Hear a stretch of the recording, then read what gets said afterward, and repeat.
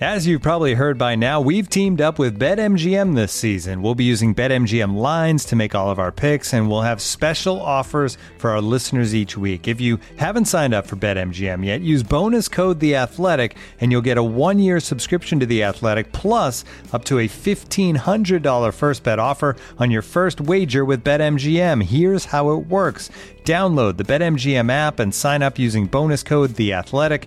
Make your first deposit of at least $10. Place your first bet on any game and claim your voucher for a 1-year subscription to The Athletic. See BetMGM.com for terms. U.S. promotional offers not available in D.C., Mississippi, New York, Nevada, Ontario, or Puerto Rico. Gambling problem? Call 1-800-GAMBLER. Available in the U.S. Call 877-8-HOPE-NY or text HOPE-NY 467-369 in New York. Call 1-800-NEXT-STEP in Arizona. 1-800-327-5050 in Massachusetts. 1-800-BETS-OFF in Iowa. 1-800-270-7117 for confidential help in Michigan. 1-800-981-0023 in Puerto Rico. First bet offer for new customers only in partnership with Kansas Crossing Casino and Hotel. Don't forget, if you haven't signed up for BetMGM yet, use bonus code The Athletic, and you'll get a 1-year subscription to The Athletic, plus up to a $1,500 first bet offer on your first wager. Hello and welcome to the Tifo Football Podcast. I'm Joe Devine, and I'm delighted to be joined today, pushing through. I'm delighted to be joined today by Seb Stafford-Bloor. Hey, Joe Devine. JJ Bull the Bullard. Hello. Okay, fine. Now listen, there's loads to get through today. Argentina, Australia, USA, the Netherlands. We're going to talk about those. There's a few other bits as well. And also we're going to be joined by Chris Kamrani, probably for the last time, because I guess we only ever invite him on to talk about the US, although he seems to be good at talking about other things as well. Yeah. Well, there we go. England play Senegal tomorrow. Probably talk about that a little bit too. And of course, points are bad later. Have you had a nice day, JJ? I had a lovely, wonderful day. Yeah? Yes. What did we do? We had Nando's. We did have Nando's. I had my first ever Nando's. Yeah, I really like Nando's a lot. Yeah, I thought it was fine. This is not a paid section of the show. Yeah. If it was, I wouldn't have said it was fine. Yes. Yeah. Yeah. It's But not you know anyway, what's so. better than fine? Is it The Athletic? It's The Athletic. Visit theathletic.com/Tifo, theathletic.com/Tifo, where you can find such wonderful things as Seb Stafford-Bloor. What have you been reading recently? Hey, so this morning I read Felipe Cardenas' piece about Uruguay. So he went down to the Uruguayan hotel after their exit yesterday against Ghana and spoke to a couple of the Uruguayan players about what happened after the game. So there was some shenanigans. The VAR monitor got kicked over. A FIFA official seemed to get elbowed in the head at some point. I missed all of this. We didn't talk about it last night. No, not really, because it kind of emerged after the fact. And Felipe's done a wonderful job in recording it and talking to people. And that is a very, very angry squad heading home to Uruguay. But well worth your What's the name of the author again? Felipe Cardenas. And what's the piece called? I don't know what the title is, but it's basically, if you search him by author, you will come across it. You'll find it. It's the head of the kind of Uruguay department on the website at the moment. Wow. So, yeah. Okay, cool. There we go. Well, fantastic. That sounds like a really good piece to Yeah. read. So visit theathletic.com/Tifo to avail yourselves of a deal where I think you can get The Athletic for £1 a month for 6 months. Sounds like a great deal, that, Joe. Lovely job. Lovely job. But for now, I will leave you in the warm hands and the cool embrace of who else? Lionel Messi.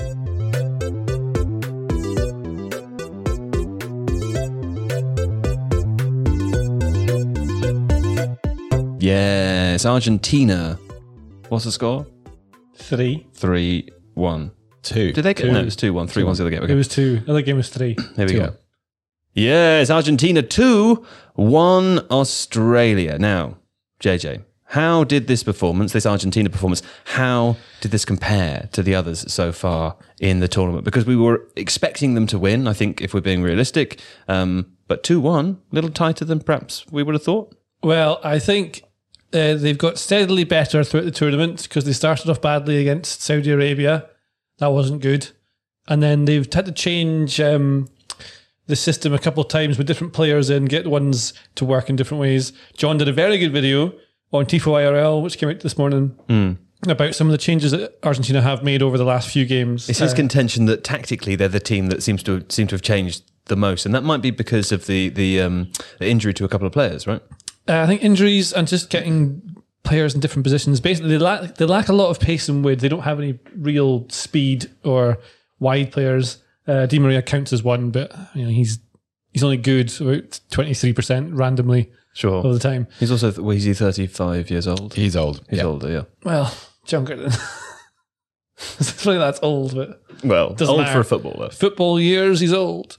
And so in this game, so what they've done is change it to more of like a diamond. So they're playing Messi as more of a 10, but he is trying to get involved a lot more in games than he was in the first one. He's dropping quite deep to try and get on the ball and dictate things. And it's good because turns out he's amazing and is doing all these bits and pieces that's just making us watch it, the screen going, oh, and all that sort of noises that you get. There was a moment during this game, Seb, and you said you might have been overreacting a little bit, where you accused Argentina of being nothing without Messi.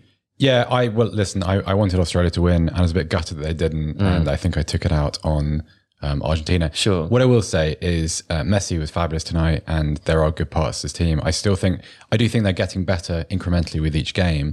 There are just aspects of it which don't quite convince me. Like, I'm not hugely convinced by Otamendi Romero as a centre back pairing. There's some mistakes there. And I mean, we watched Lautaro Martinez's struggles in front of goal. He started the tournament as a first choice forward. He looks bereft of confidence now. I think this evening it needed that performance from Messi to get past Australia. And whilst I'm sure they still will improve, it's not quite what I was expecting to see from a team with their record coming into the tournament. They're very functional. But I was wrong about the Messi thing. That was over emotional nonsense. But yeah. They're very functional, but they're built around making the most of Messi, and he is good enough to win the whole thing on his own. This is the point. It kind of makes sense to have just a really solid group of like attack dogs that can go and break things up and be really slow. And the game was really slow, but it was slow because Australia made it that way. They made it really boring. The first half was so dull, just sitting a 4-4-2, showing the ball wide, and then Argentina don't really have wide players. The ball comes inside and they have to work it around. Sure enough, little moment of magic from Messi inside the box just to go past someone and just taps it in the goal like it's like a putt. I mean, he did that in, was it the second game or the first game? His goal, did he score against Saudi Arabia?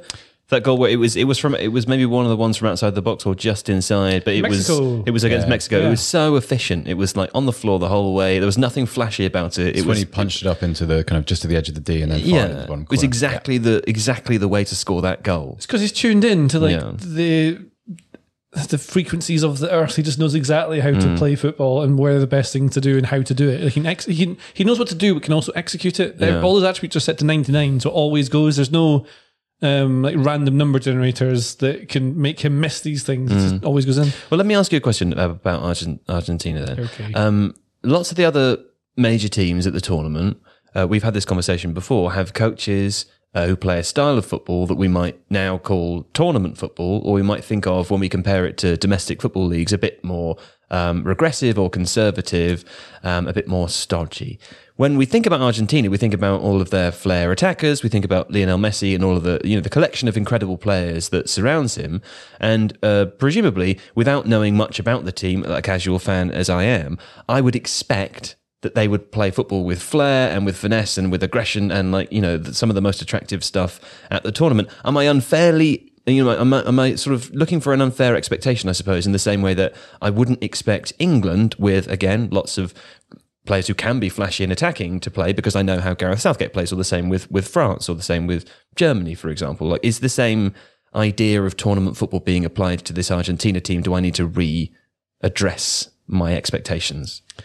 I think they looked really good in build up to the tournament, and when I watched a lot of them in pre-tournament research, they looked just genuinely good, and no one could beat them. They had a massive, long, unbeaten run. It's like 35 games or something like that. And the players they have, like I'm saying, when they're functional, they're not particularly amazing at any one thing. Obviously, there's Messi. Alvarez is a good kind of all-rounder, didn't even start the game. They've got players, the players they can bring on, they're not hugely quick. They're capable of doing flashy things, but they don't tend to do it. So they kind of numb that down a little bit to make sure that they're not. I mean, I wonder if it's tournament style football where they're trying to not give the ball away so they don't have to chase it. That could be one of the things. That could be a tactical decision. A Croatia type thing. I think more like the England type thing where they don't want to give the ball away, or they don't want to put too many players forward because then they leave themselves open. But you can see the problem. The reverse with that is that when you're trying to break down a team like Australia, who are really solid and in this big block and you can't get through, is then that's when you need players who can up the tempo a little bit. And it's not about just being always fast or always slow. It's about being able to change the tempo and take control of the game and move it how you want to. And that's what players like Messi can do. Very few players in the world can do it on their own. But they don't really have players they can bring on to try something. They can't really put players who can get in behind a high line, which is probably fine because they don't really not going to be against many of them. If they end up playing Brazil eventually, they get past the Netherlands and get to the final or whatever, and it's Brazil. Or they've been in the semis, doesn't matter. Then they'll have options to get in behind higher lines, so then you can see what you can really do. But it is very much like Seb sort of saying, the whole thing is built around being solid, which is good in a tournament because you don't lose. The idea in a tournament is you set up not to lose rather than to win, and then you can rely on players like Messi and Alvarez and I don't know, other ones to create something in certain times. There's nothing hugely special about them, but there doesn't need to be. Julian Alvarez, JJ just mentioned this. Have he scored another goal? I think that's his second for the tournament so far. He's emerging, isn't he? Yeah, he is. The trouble for Alvarez, really, up until this point, domestically at least, is he's arrived at Manchester City, really played quite well, but he's playing in Erling Haaland's shadow, and the entire conversation around Manchester City in terms of what's different this season, what they could achieve, is all about Haaland's form and his goal scoring range. And Alvarez is I don't know if you'd really call him a number 9. We were talking to Carl Anker earlier, and he came into the office to watch the game with us, and he sort of compared him to a young Edson Cavani, which interested me. And if Carl says that, then I believe him. But then I think you're seeing his worth, because Messi, there's that dependence on Messi, and there's that need for him to do things. But over the course of what Argentina hope is 7 games in just under a month, you can't have a 35-year-old responsible for everything, right? You need an Alvarez, you need someone who takes responsibility. Also, we've kind of touched on this with the Di Maria conversation earlier. Like, there's a lot of age in that Argentinian forward line, and one of the only players who can make runs behind the defense is Alvarez. Papu Gomez is very much a left to right player. He wants to play sort of in front of the penalty box. He wants to cut in from a wing and create. He is also in his mid-30s, so he's not going to run beyond. And Martinez, that doesn't look a very healthy situation at all.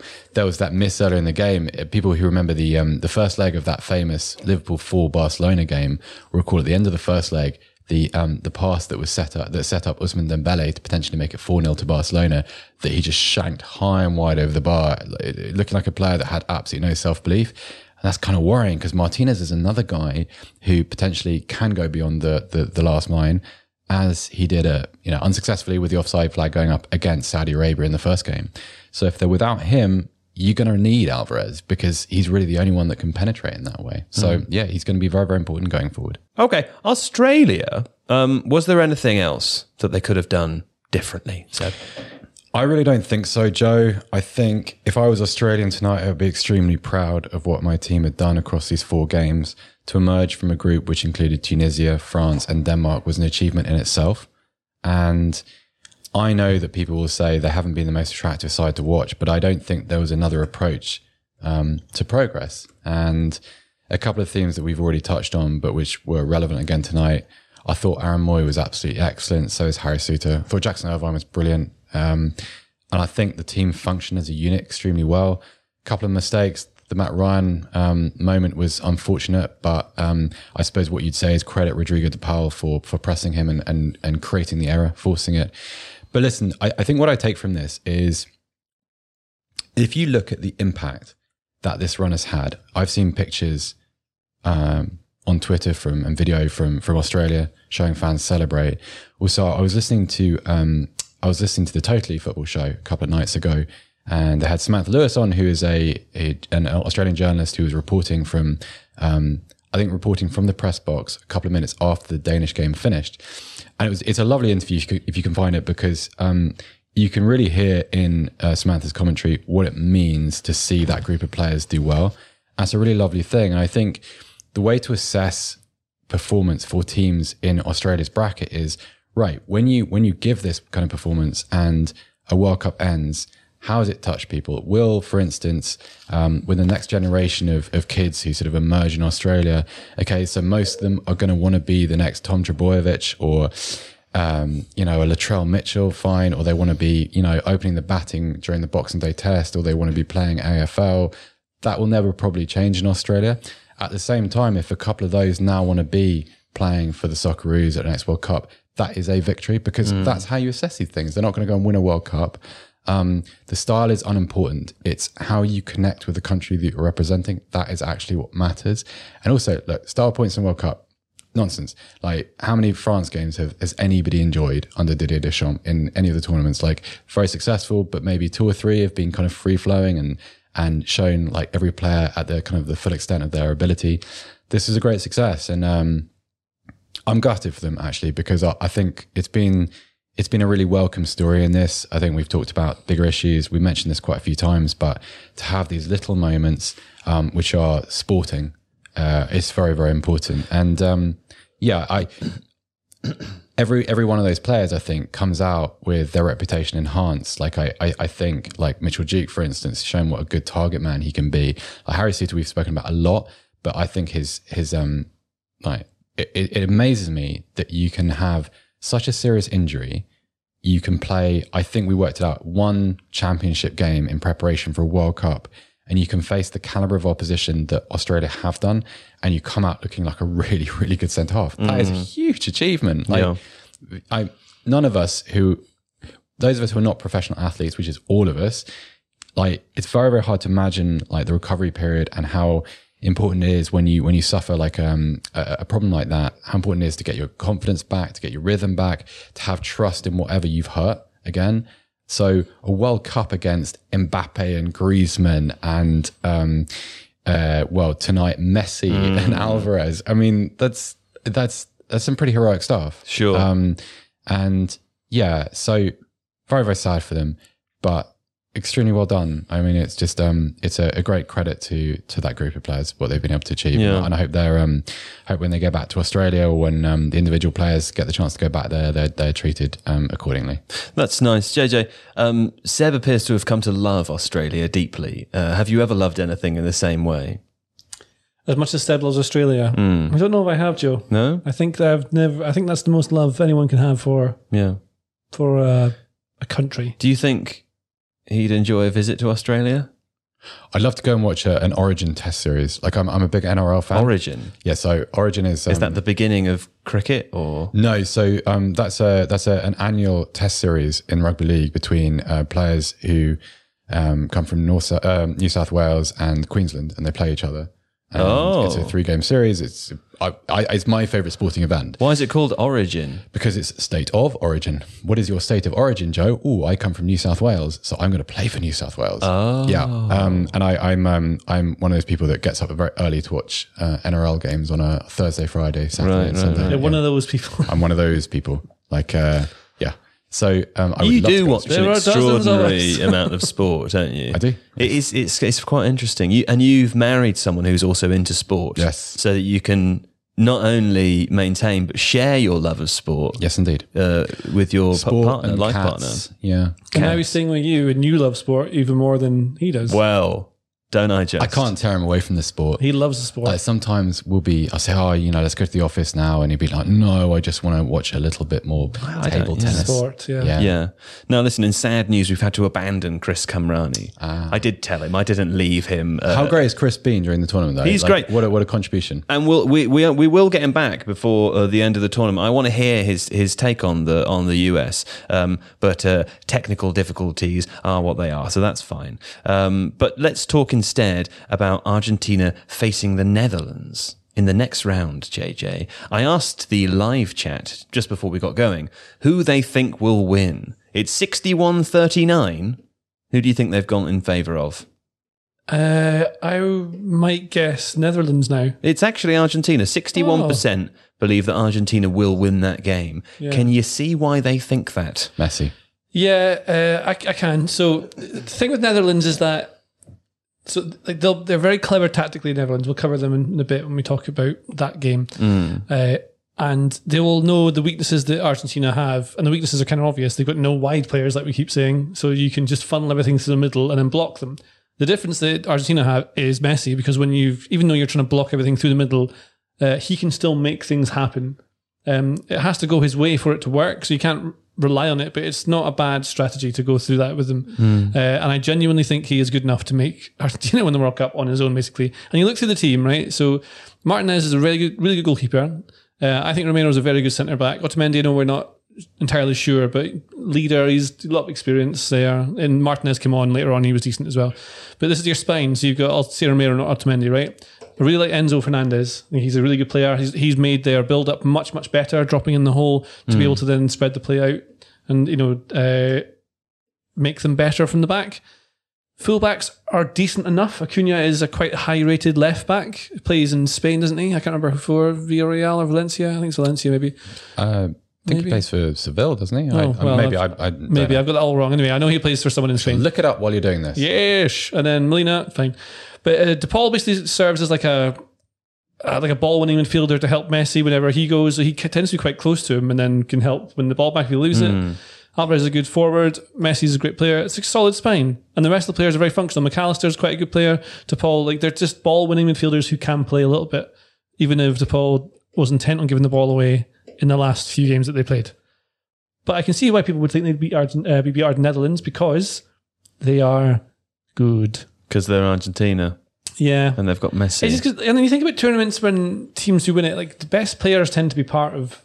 Well, actually, I went through a bunch of do you win the World Cup if you have the Ballon d'Or winner or the what do you call them? The Golden Ball winner? Is that what it is? Yeah. Golden Ball. Yeah.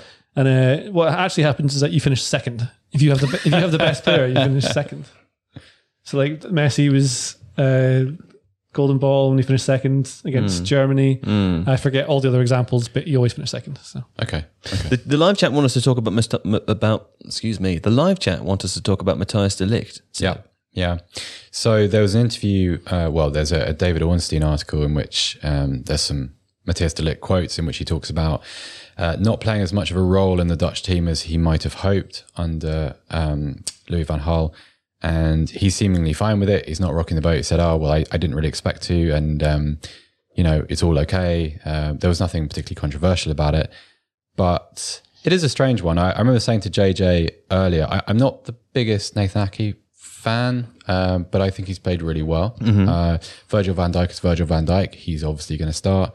I guess there's I don't know, De Ligt did it to me, and he has, after a little bit of a ropey start, he's actually started to play quite well for Bayern Munich in the Bundesliga. I still see him as a kind of a project player. Clearly, he's going to become like just an outstanding defender, and has been like in that category probably since the kind of the run with Ajax in 2019.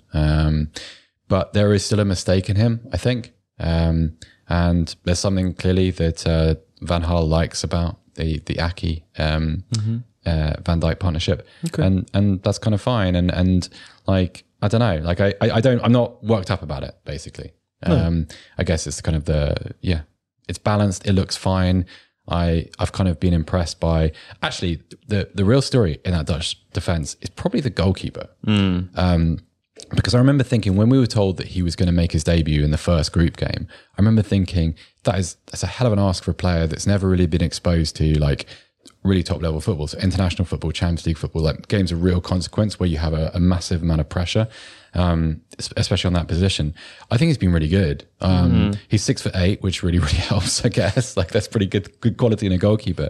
But I think if you go back, he hasn't made many outstanding saves, but he seems to be a very kind of efficient goalkeeper. Makes the saves he's supposed to, and there's minimum fuss. He's pretty good with his feet.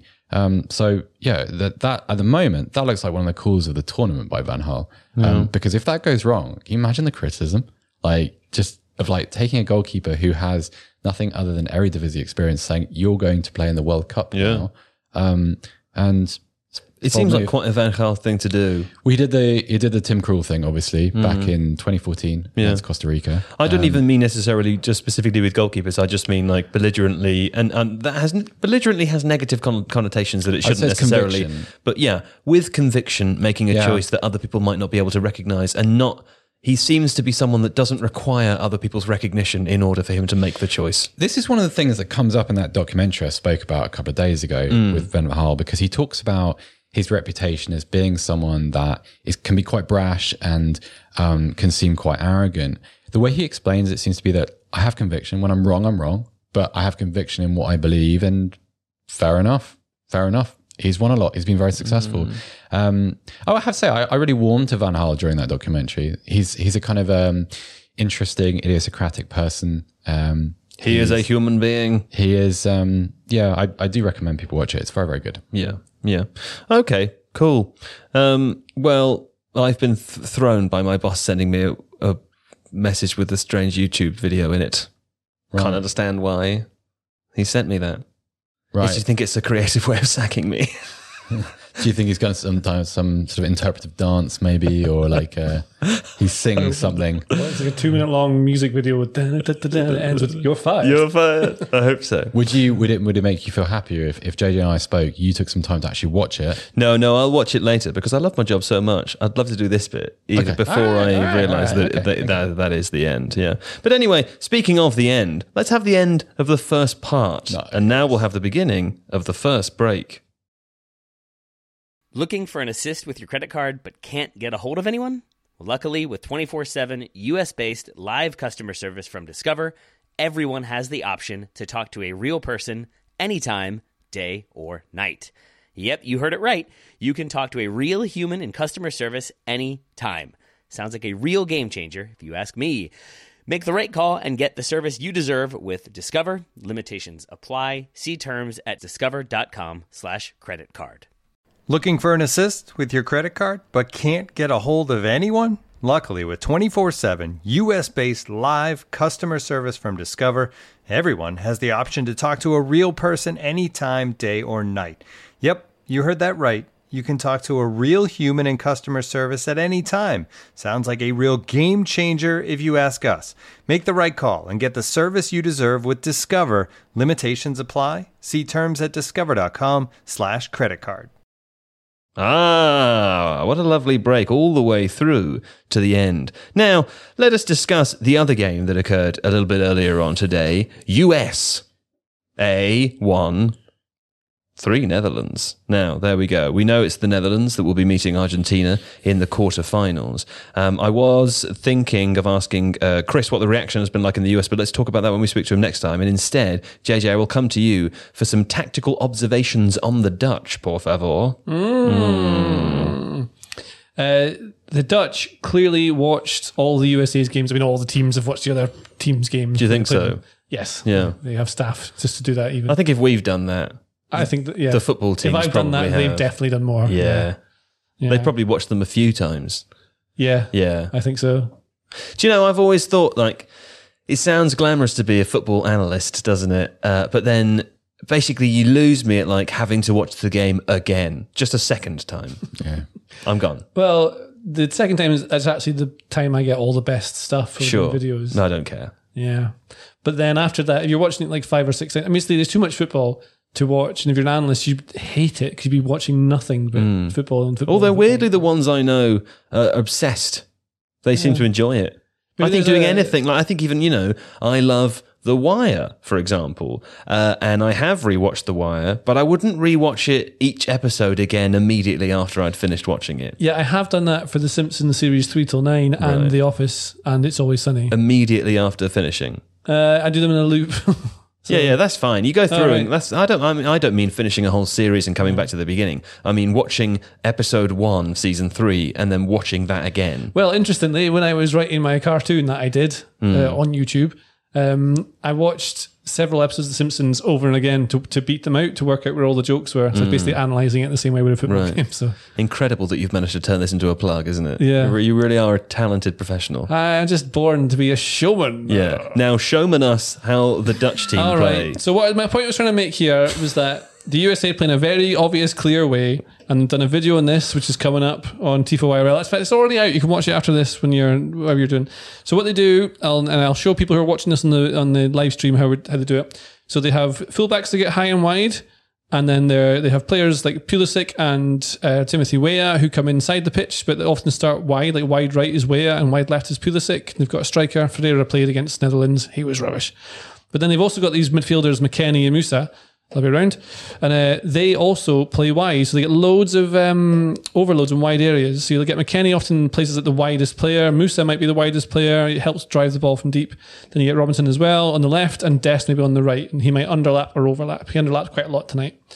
And so then what you get is like a 3v2 in wide areas. So if you have, say, Daley Blind and Nathan Ake and De Jong might come across, it's a 3v3. with these players over on the side. And that gives you options of moving it around and being able to rotate players. And that's what they do. Now, at the base of it, very important, is Tyler Adams, who plays for Leeds. Very good player. Bit of a ball winner, but he's also crucial to how the USA build play and how they go through from defence to attack through the midfield, basically. So if they're building out from the back, I don't know where the ball has gone, but imagine the ball is here. It's with Tim Weah. It's with Tim Weah. Oh, thank you very much. Yeah. There we go. Say they're playing from the back, USA, Zimmerman and Tim Ream. They can pass to Adams in the middle. He might then try and carry it a bit and then distribute the ball to take USA forwards. But he has to stay at the base of this kind of triangle between between McKennie and Musa, because he's the anchor for everything. And so what the Netherlands did was mark him. So they put a man marker. They had David Klaassen marking him the entire time. And then they had Memphis and Gakpo sitting just off of Ream and Zimmerman when they had the ball. So they were trying to encourage them to put the ball probably into these midfield sections so they could push up and win it really quickly and then counterattack with players like Gakpo, Memphis, Denzel Dumfries, and maybe De Jong or Klaassen or someone like that would join in.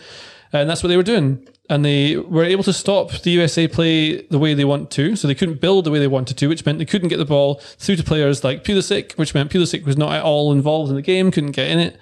And that's why USA looked so kind of, what's the word? Restricted. Null? That's not a word. Restricted, yeah. They weren't quite the same. I don't know what I'm saying. They look a bit fearful with the ball to me. Like I thought once they got it kind of beyond the halfway line, it's because they had no options, though. That's the thing, because the way that the Netherlands were defending, or the way that their team shape was built, there was nowhere for them to go. Yeah. So they couldn't just play, and it was all built to then launch themselves forward on the counter attack. And another thing they were doing is really clever at like corners or any attacks they had was they were getting someone like in fact the last goal, right? So Robinson is marking, I think it's Gakpo at the back post. So the most dangerous player in that situation is Gakpo or Memphis, and they go either side. And they tie themselves to the fullback. And that means that the other side wing back can just creep up behind them and score. And so what you got in this game, well, the last goal was, I think, a pass from Blind straight over to Dumfries. And he scored with basically a free shot, which is closer to the box, like that. So that's one of the things we're doing. So another thing they'd clearly worked on, because they identified it in the USA. What else did they do that was good? Those are all the things they did. I felt like the first two goals were really crisp, really nice bits of football. But I think you'd be pretty disappointed if you were a USA fan, just because there are avoidable elements in all of it. Like the failure to track probably in the first goal for Memphis. He doesn't really, if you watch it back now, he doesn't really break into a sprint at any point. He jogs kind of at a decent pace away from his marker. I think it's Tyler Adams. And he just walks into a position of space in the penalty box. But there's reasons for that. It's because it's tactical from the Netherlands. So the reason they've done that and drawn them out is so they can have passing options. Like you said, they look a bit scared in possession because they don't have any passes on. They got to do everything through lines. The only time they really got through was Adams took the ball in the half turn, turned past his marker and managed to play it in, and then they went. And that's how they managed to create a shot earlier on. But apart from that, they were getting lockdowns, couldn't do anything. So when they were opened up, the USA, the ball turns over. I can't remember who wins it, but the ball turns over and then they just go. So then you get these players all rushing forward. Gakpo, Klaassen, I think it might be De Roon joins in as well, and they chase forward. So what you end up having is all these players charge into the box, go absolutely nuts and go forward. The USA, they retreat really quickly as they get back into their shapes, fast as they can. They run back, and as they're running back, they've had the ball for a long time, so they're a bit tired, and they're jogging. Some of them are chasing back a little bit, and that's when Memphis he doesn't chase all the way, he falls to the back. So everyone's getting back into their position. This back line is actually in the right position, but these guys just aren't quick enough to get back in, and that's where the goal comes from. So it's more like, I think, maybe a bit of energy, and I think after even that close into the game, even that early in the game though, like it just like I understand it, just there's something about it which looks wrong in the sense of it happens almost in slow motion, because we were watching it and you could see it opening and you could see the danger probably 3 or 4 seconds before it occurred, and there was no it's kind of goal you expect a side to maybe concede after 75 minutes, you know, when like you have been like running for an entire game or you're kind of chasing a situation. Yeah, maybe. I mean, also maybe the second Dutch goal is even more disappointing because it's a cross which really should be cut out, or there should be a bit more pressure on the ball. Maybe that's old school thinking from me. Like when I was learning to play football, like that was kind of the mentality. Cross coming in, someone needs to get out and block it, or someone needs to put pressure on the cross. It's McKennie. He was on him. He was quite tight to him, but just didn't manage to stop it. And I guess that happens sometimes. Yeah, You I just can't guess. stop it. It was more that then Blind was floating again on the blind side of the last man, because they did that thing. I think all the goals and the entire game was won tactically. This is an example of a game, and it's not a lot of times when you can say a game's won tactically. It's generally to do with energy, input, determination, and then the tactics are about 20% of it, something like that, and skill might decide it sometimes. Okay. But this was all tactical, and I think that Blind being spare for the goal, that was planned. They knew he'd be spare to get in to score by going to the blind side of a defender. The not running back fast enough maybe is true, but then they're maybe not just fast enough to get back. Maybe. Like they're running, but they're not lightning fast going back, and maybe they're not intense enough. Also, maybe they weren't warned about what they were going to do. That Depay would drop deep. Maybe. Sure. I was pretty surprised that, I mean, it's hindsight, and I talked about this a bit on Twitter. I was really surprised not to see Jordan Pefok in the US squad for this very reason. So like Pefok scored quite a few goals for young boys in Switzerland last season, moved to Union Berlin ahead of this year. And when Union were riding high at the top of the Bundesliga, he was kind of integral to that. He's got a really good partnership with Geraldo Becker. He's probably one of the quickest forwards in Europe. And he's not a prolific scorer, or hasn't been so far yet in Germany, but he's as close, in my opinion, and I'm happy to be corrected on this, but he's as close to the US have at the moment to having an all-round forward, which, I don't know, there's so little presence at the top of the pitch. It feels like one of the kind of the ways of skirting the issue of not having any options is, okay, it might be a little bit reductive, but having that direct option at the top of the pitch, someone big and physical, like Pefok is 6'3", and I've stood next to him in a mix zone. He is absolutely, he's built, and he's a skillful player. He's good in the air. He's good with the ball at his feet too. He's like, I'm not trying to make him out to be a world beater, but he's a very good option in the context of what else the United States have. And I just, I don't know. Perhaps people want to explain that omission to me, because it was weird. And I haven't seen anything from it in this tournament which suggests that was the right call. And also, I mean, should we talk about the US over the next 4 years ahead of 2026? I think so. No, I was going to ask you. I mean, with 2026 in mind, what are your thoughts? Well, I like what I've seen from the US in this tournament. I think there's a lot of positives. I think they are not they're just a good football team now, and some of the kind of the snobbery and the sneering that American soccer teams have experienced in the past is completely out of place. What I will say though is there are a few holes, and there are a few sort of positions which need to be stocked ahead of that. So I looked at I went back through the kind of the World Cup since 1990 and found that the United States have scored, I think, 28 goals in those tournaments, and that's 8 different tournaments. But also their top scorers in history are Clint Dempsey and Landon Donovan, who are both tied on 57 goals. And of the two, Dempsey has a slightly better ratio of 0.4 of a goal per game. And this is what the US need. It's what a lot of other teams need. I'm not trying to say that you can just find goal scorers everywhere, because a lot of teams that are looking for them, a lot of countries have trouble creating that kind of player, because it kind of went out of fashion. Germany are one of them. We've talked about that. But if the United States had a regular goal scorer, someone they could depend on, because Dempsey was a great player, I don't really think of Dempsey as a centre forward. Donovan was a great player, but he was kind of an all-round forward. He was very hardworking. He was very skillful. You could play him out wide as well, as Everton did when he was in the Premier League. If they could find that player, then I think it wouldn't necessarily mean that they could win this kind of game, but it would mean that mistakes made in this kind of game, like the ones that we've talked about for the first and second goal and the third, because that's not a good goal to concede either. You changed, you make the margin for error a little bit broader, because if you've got goals, you can get away with things. Whereas this was they didn't play that badly. They just, it was just a brutal exposing of some of the inefficiencies at the back, and a little bit of naivety here and there, and maybe a bit of fatigue. I don't know. But, with goals, you could, I know, single game expected goals is a little bit of a false science, but, I think they're about 2.07 or something today, which kind of, given that their one goal came from just really bizarre sort of passage of play where I don't even know how to describe it. The kind of the flick that sort of goes wrong, but loops up over the goalkeeper and goes in.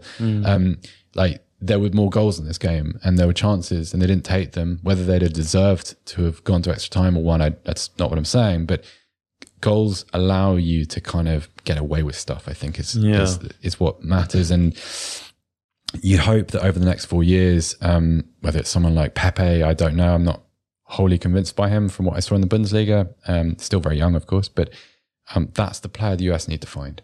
And hopefully they do, because in 2026, based on what we've seen this tournament, like the US should be going to that tournament as the strongest of the 3 host nations. Like, I don't think that's an unfair thing to say. Like, it's interesting. I'm just noticing a comment in the chat from Lucas who says this detail emerged in a conversation between a friend and Lucas. One potential issue is the fact that the US men's national team might not have that many competitive playing matches between here in 2026. That has been an issue in the past, right? Yeah, I mean, we talked about that with Canada earlier in the tournament, that it's not as frequent that they get to test themselves against, you know, the sort of opposition that they will then come up against in the World Cup.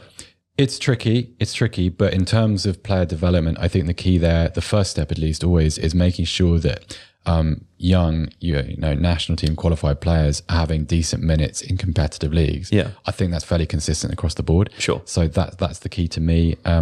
I don't think they have to be in Europe either, because I think MLS has changed. Demographically, it's changed enormously over the past sort of 10, 20 years. It's a very fast young league now. It's a producer of talent. It's a place where European clubs go to buy players rather than where they try to send the ones they want off the wage bill. That's kind of out of date assumptions.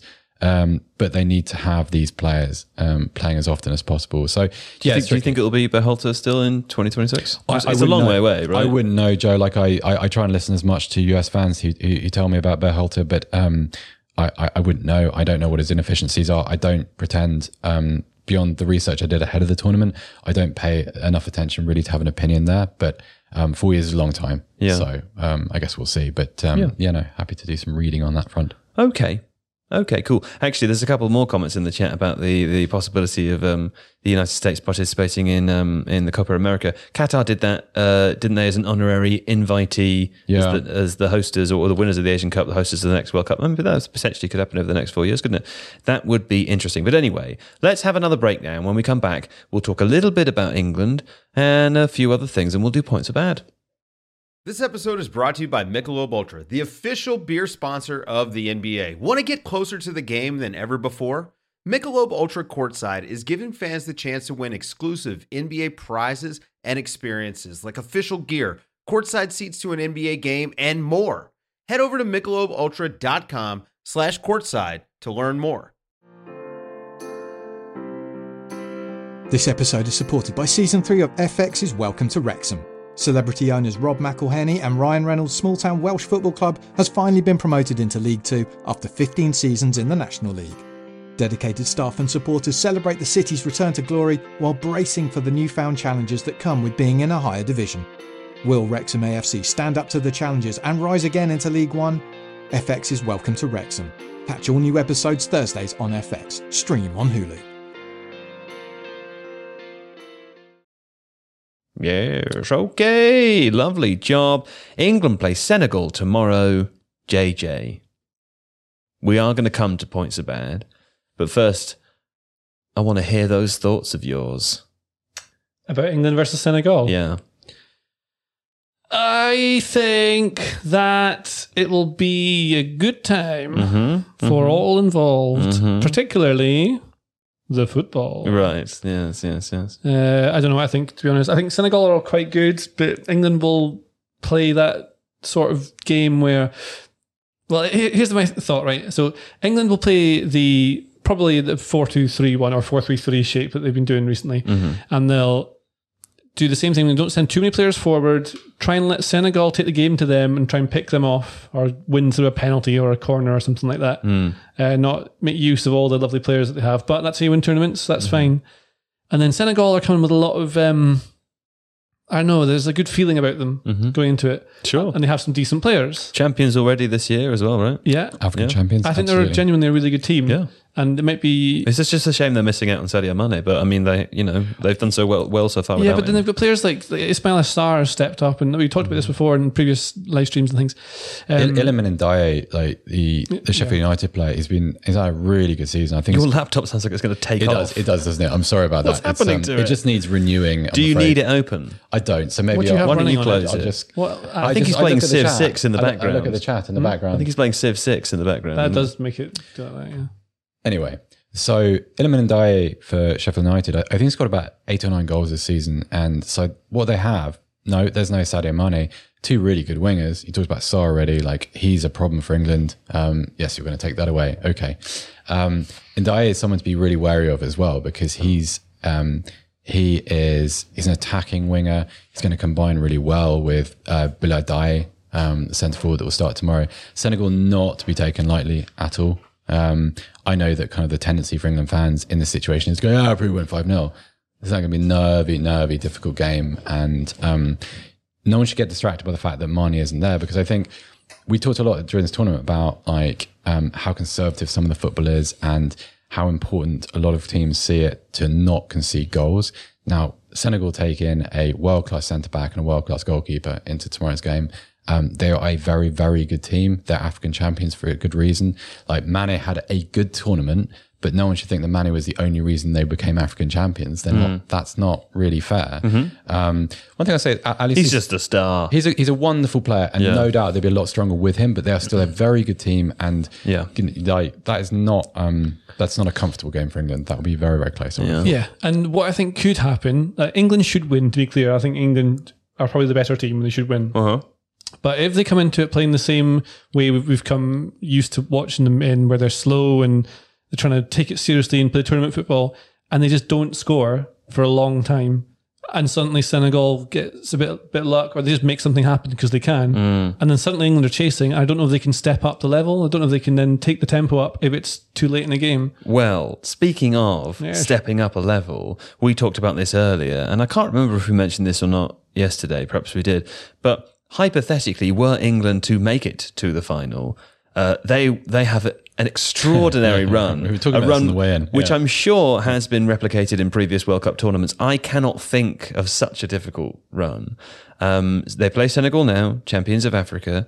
They would play France, presumably. We assume if France beat Poland in the quarterfinals. We assume they would then play again, extrapolating, Spain, which would be a very, very difficult game in the semi-finals. And then they would play, presumably, if all favourites go through, one of Argentina or Brazil in the final. And all of those teams, with the possible exception of Senegal, although I don't want to discredit them, could win the whole World Cup. Yep. Very much. in a very straightforward way. And we wouldn't be too surprised if any of them did. Now, when you compare that to England's run during the Euros last year and the World Cup in 2018, where they saw very good results and a very good finishing position, that's a bit different, isn't it? And this was the criticism of many of the detractors of England's performances over the last 4 years, were easy runs. It was something that was said a lot, I suppose. So if they do make it far in this tournament, I mean, they will have earned it. They will. It might be a conversation for about a week's time, because I'm yet to be convinced. Like I still, from an English perspective, I still feel like France would be a bridge too far. Oh, I'm not saying they will make it far. I'm just saying that hypothetically, if they did, it would have to be one of the kind of the most impressive knockout runs in World Cup history for them to do that. Yeah, I can't think of another team that had such a played every one of the favourites on the way. I mean, I'm certain that there have been. I can't think of them off the top of my head, but a little look earlier at the most recent World Cups. France had a fairly difficult run in 2018, but it wasn't like this. I think the France team in '98 beat Paraguay, Italy on penalties. Luigi Di Baggio hitting the bar. Cannot remember who else they played, but I remember the Brazilians had a really tough set of games against the Dutch, that one that went to extra time. But yeah, it would be. I can't think of it when it's been stacked, not only just against sort of traditionally strong teams, but actual favourites for the tournament. It's kind of a real-time assessment of what these teams are good at. But yeah, that would be extremely tricky, I'd have thought. Someone in the chat saying Italy 2006, ? I can't remember. We were also saying earlier that's the tournament that we remember the least about. The only game I really remember is probably the win over Germany in the semi-final with the Pirlo pass and the Fabio Grosso goal. Yeah. You know, the one right at the end of extra time where he steps in, curls it into the far post. And then there was the kind of the Del Piero clincher. So they played in the group stages. They had Ghana, They played the USA and the Czech Republic. Yeah. Then they had Australia, Ukraine, Germany, and France. So I don't think that's The Australia game actually in that tournament was really difficult. So it took a very, very late. Italy had 2 red cards in this World Cup. Yeah, well they There was a red card in 4 of their 7 games. Yeah, that sounds about right. Yeah. I think Daniele De Rossi got sent off in 2006 and then it took a Francesco Totti penalty in about the 140th minute to win it. And it was a very dubious penalty decision too. But that was a very difficult game against Australia. And then obviously, penalties against France. So that was a bit of a grind, but they were a very defensive team, Italy. Fabio Cannavaro won the Ballon d'Or that year. Yes. So that's kind of a measure of what was important in that side. Yeah. Okay. Well, I'm trying to find out for some other teams, but I'm struggling a little bit. So I guess we should move on. Fine. Maybe we'll do that before another Shall podcast. we do a points of bad? Let's do a points of bad. Yes, why not? Are we okay to have a little points of bad music and the old let's pop the headphones on and have a listen. Points are bad, they're really, really bad. Points are good, but they're really bad. Points are bad, they're really, really bad. You don't want the points, cause they're really, really bad. Points are bad, they're really, really bad.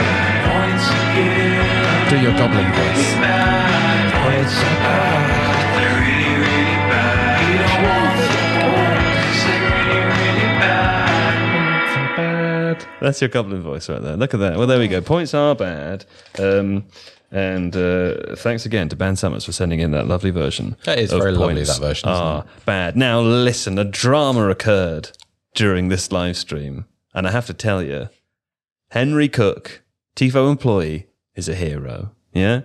Because I had to raise him to raise his flatmate, John McKenzie, to make his predictions. I entered the live stream tonight knowing John hadn't done that yet. He hasn't failed to yet. He did, as you remember, he had his first and final reminder, and I tried to give it to him straight. He didn't take it. He wasn't on his phone, yeah? I tried to tell the live chat to tweet him. Lots of people did. He has since complained to me that his Twitter is now a mess, but he didn't see that, yeah? I tried to contact one of our friends who he plays video games with to see if he was on a Discord channel playing video games and ignoring his phone. He wasn't there. Nathan, editor Nathan, did offer to make the predictions for him, but I said that'd be breaking the rules, Nathan. That'd be breaking the rules, yeah? Where was he? So I text Henry, who lives in John's house. I bet he was in the bath. It's the only place he didn't take his phone. And Henry screamed up the stairs, make your predictions, points are bad. Straight on the phone, yeah? No thanks or anything. I went to extreme lengths to remind him. And all he did was complain that his Twitter is a mess. That's it. That's your final reminder, John McKenzie. No more reminders. Who would have thought of it? You'd expect it from him because, sort of, it's part of his personality. Forgetfulness is part of his personality. But John is very, he's got surgical precision, John. It's a very sharp mind, John Yeah, McKenzie. surgically precise in forgetting to do his job. Yes. Right, okay. Anyway, also he lost today, so he is going to go first, which is useful because he only sent me one score for each game. You go last today. So hopefully you don't take any of John's. Okay. That would be difficult, wouldn't it? Because I told him he was last. So if he wasn't, then would the It would penalty help if we apply? I'm not knew sure the what penalty would happened apply. today, because then we would understand the order. Yes, you're last. Okay. You gained 6 points today. You picked up 3 points on both games. Yeah. Because your predictions, Seb, were a 1-0 to the USA and a 0-0 to Argentina, Australia. a good day. And that was a bad day. Yeah. JJ, John, and me all picked up 4 points. Okay. So we're all joint together. And of course, John will go first of us because he's currently But in last why place. am I not going first? You are going first. You said last. You're in last place. No, but I go first. Do you remember earlier when Seb had the headphones on and thought he could hear an echo, but what he could hear was But someone saying something outside the room? It wasn't even an echo. It wasn't even Yeah. that. It was You're just like- last in the game today. Yeah. You pick first as a result of that. I know, but you said pick first. Oh, no. I want to pick first. You are picking first. Okay. You are picking first. Oh, God. Can I get a taxi home with this man later? I'll give him a piece of my mind, JJ. Don't you worry about it. Now, listen, the games tomorrow, Seb Stafford-Bloor, begin with France-Poland. Very, very interesting. But some of the chat think Poland, by the way. Yeah, I do not agree with them. I will say 2-0 to France. You think 2-0 to France. That's fine, because John McKenzie didn't say that. Okay. John McKenzie said 3-0 to France. Fine. I will be going next. And I think 3-1. Yeah, not 31. Oh, no. 3-1 to France. JJ Bull, what do you got? 2-1 to France. 2-1 to France. Okay, fine. Now, Seb Stafford-Bloor, England-Senegal is the other game. I would take a conservative 1-0 to England. Well, I think that's probably quite a good shout, isn't it? John is just one-upping you each time. He says a 2-0 here. Okay. I am going to say 5-0. And what do you think, JJ Bull? 5-0. I just say 5-0 every time. So I'm trying to have some entertainment for myself, but then what do I really think versus what... Listen, Seb Stafford-Bloor is currently still winning overall, so you do need to...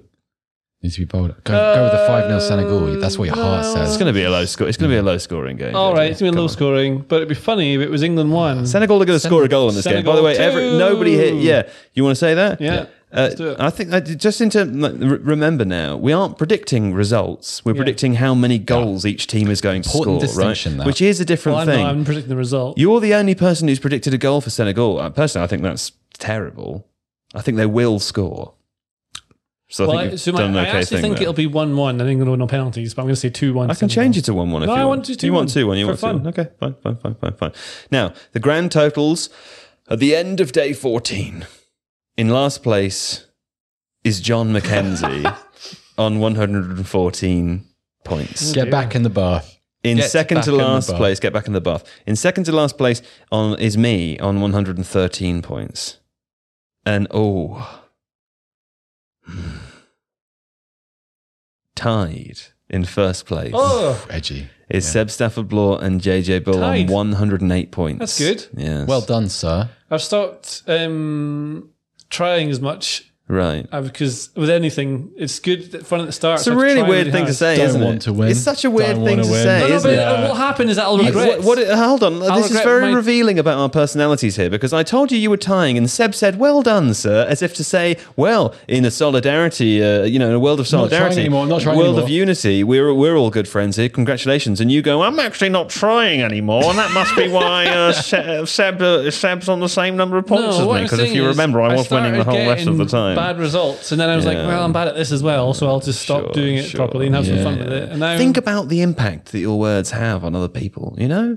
Look at his face. He knows every result from football since forever. I'm sad now. He should be winning this easily. First, like he's the most professional of all of us. If it was appropriate to cheer him up, I'd ask you to do your goblin impression, but it's not appropriate. I did goblin walking around. Not now. First, you take my computer away from me, then you take my happiness. Yeah. Well, listen, and now I take your autonomy, because the podcast is over, and you'll be back tomorrow. Tomorrow is your last day before a break, I believe. Going home to see my wife. Hooray! That's right. Hooray. Fine. But Seb will be here tomorrow. JJ, you're off tomorrow, but John McKenzie's back.